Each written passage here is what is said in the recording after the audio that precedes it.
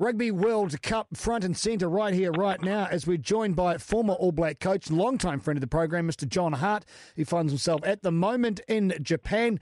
Coming up tomorrow night, a third and fourth playout for the All Blacks after they were, let's face it, well and truly beaten by the English last week. Now, this is an experience that you've had as a coach way back in 1999. Like, I don't want to drag you back 20 years, but it's such an odd place to be in. I suppose my first question is how do you pick the team up again to face for a third, fourth after the disappointment of being knocked out in the semi? It's not easy because, the team will still be have the scars of that loss in their minds and probably physically as well.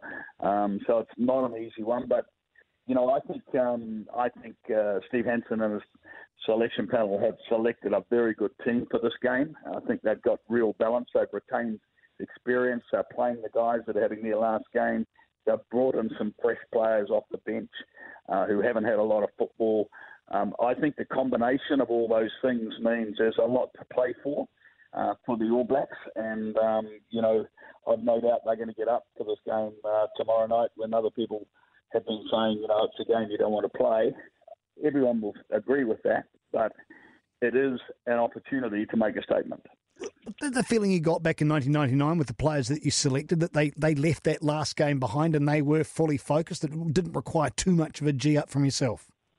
I think in fairness, 99, I think culturally teams have changed over the years. And in 99, I think we made a mistake probably putting the team out that had virtually played in the semi-final. And looking back, I think it needed to be energised, needed to bring some new players in who hadn't had a lot of football.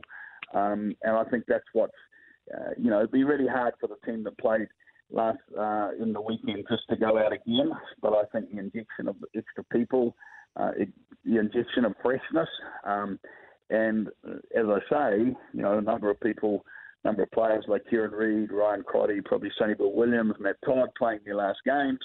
Then you got other guys like Rico Ione, who want to make a statement. Shannon Frizzell, who want to make a statement for the future. So, look, I think this year there's a real good mix in this team as distinct to 99, when I think we probably made some mistakes in not changing the team. So sentimentality has come into this, as you mentioned, a number of playing for the last time in the jersey, but that's not problematic. We shouldn't see that as a drama. No, I think that's an advantage. These guys won't want to go out having played their last game against England last week and a heavy loss. They will want to go out and be able to, make a statement themselves. So I think it's a really interesting game because Wales have got a lot to play for. Wales haven't beaten us since, 1953? So they might see this as an opportunity. They've got a coach that's going out. They'll no doubt have the odd retirement. So they'll have a lot of motivation too to play well in this game. But my own view is a highly motivated All Black side, which I expect to see. I think we can put 30 points on Wales in this game. John Hart, former All Black coach, joining the program. So they've got the selection. Wales have got it. As you said, there's a whole lot on this game. What do the All Blacks take from that England fixture that they have to fix? What do they drag with them that they enjoyed? What do they leave behind? The review wouldn't have been pretty because, we actually got beaten right across the park. So, I think in a way you've just got to go back to square one and start again. But certainly, physically, the English dominated the All Blacks across the track, and I'm sure Wales would like to try and do that. I don't think Wales have got the team to do it. I think England were always emerging during this tournament. They hadn't shown a lot.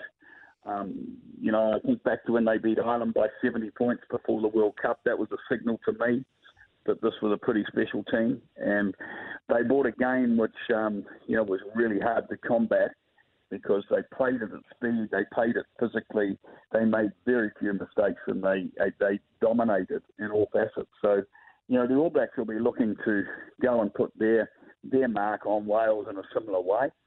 And if we manage to get the dominance that we need physically, then I think, our skill level is pretty heavy, pretty high in this team, and we should be able to, maximise that and hopefully run away with a win. Post this weekend, winds of change are blowing. We know, John Hart, we've got a new CEO coming into the role for Steve Tew. Plainly, we'll have a new All Black coach as well, and there'll be applications from all sorts. You're coaching. You want to coach the All Blacks.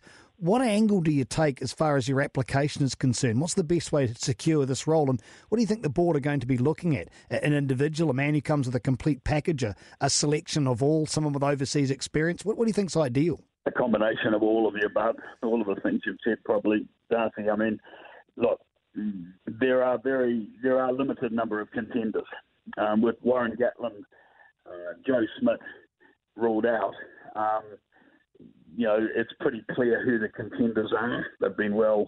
It's been well documented. Obviously, Ian Foster remains the strongest contender, and the coaches like Scott Robertson and Jamie Joseph certainly come into play. Tony Brown, I think, is the coach that you'll see featuring somewhere in the All Black makeup. Whoever gets the head coaching job, I don't think it'll be Tony Brown, but I think he will be come into that team. And I think in the end, they'll look at combinations. They'll look at who is the best group and who's the best leader of that group. And, there'll be varying interpretations of what we should do.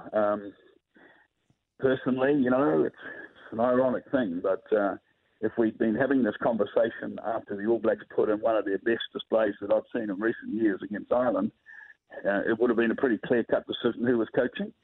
All of a sudden we have a loss, and, that all changes. I mean, Ian Foster's got strong credentials in that he's been involved with the All Blacks for a long time. The All Black New Zealand Rugby Union has shown over the years a will to have continuity and to keep that continuity going.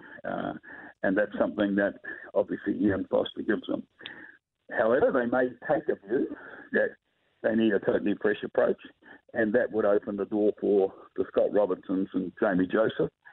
Jamie Joseph's done a fantastic job with Japan. I can only sit in awe at what he's achieved. You have to be here to understand the standing of the game of rugby, how it's elevated in Japan as a result of what Japan achieved. And, a lot of that was down to a very, very good coaching effort. So he has strong credentials. He's been overseas. That's probably the weakness for Scott Robinson, who is obviously an outstanding coach with the future ahead of him. But, he hasn't had that international experience. And maybe that would count against him in the final rundown, but he will have a lot of people saying he should be the All Black coach based on what he's done with the Crusaders.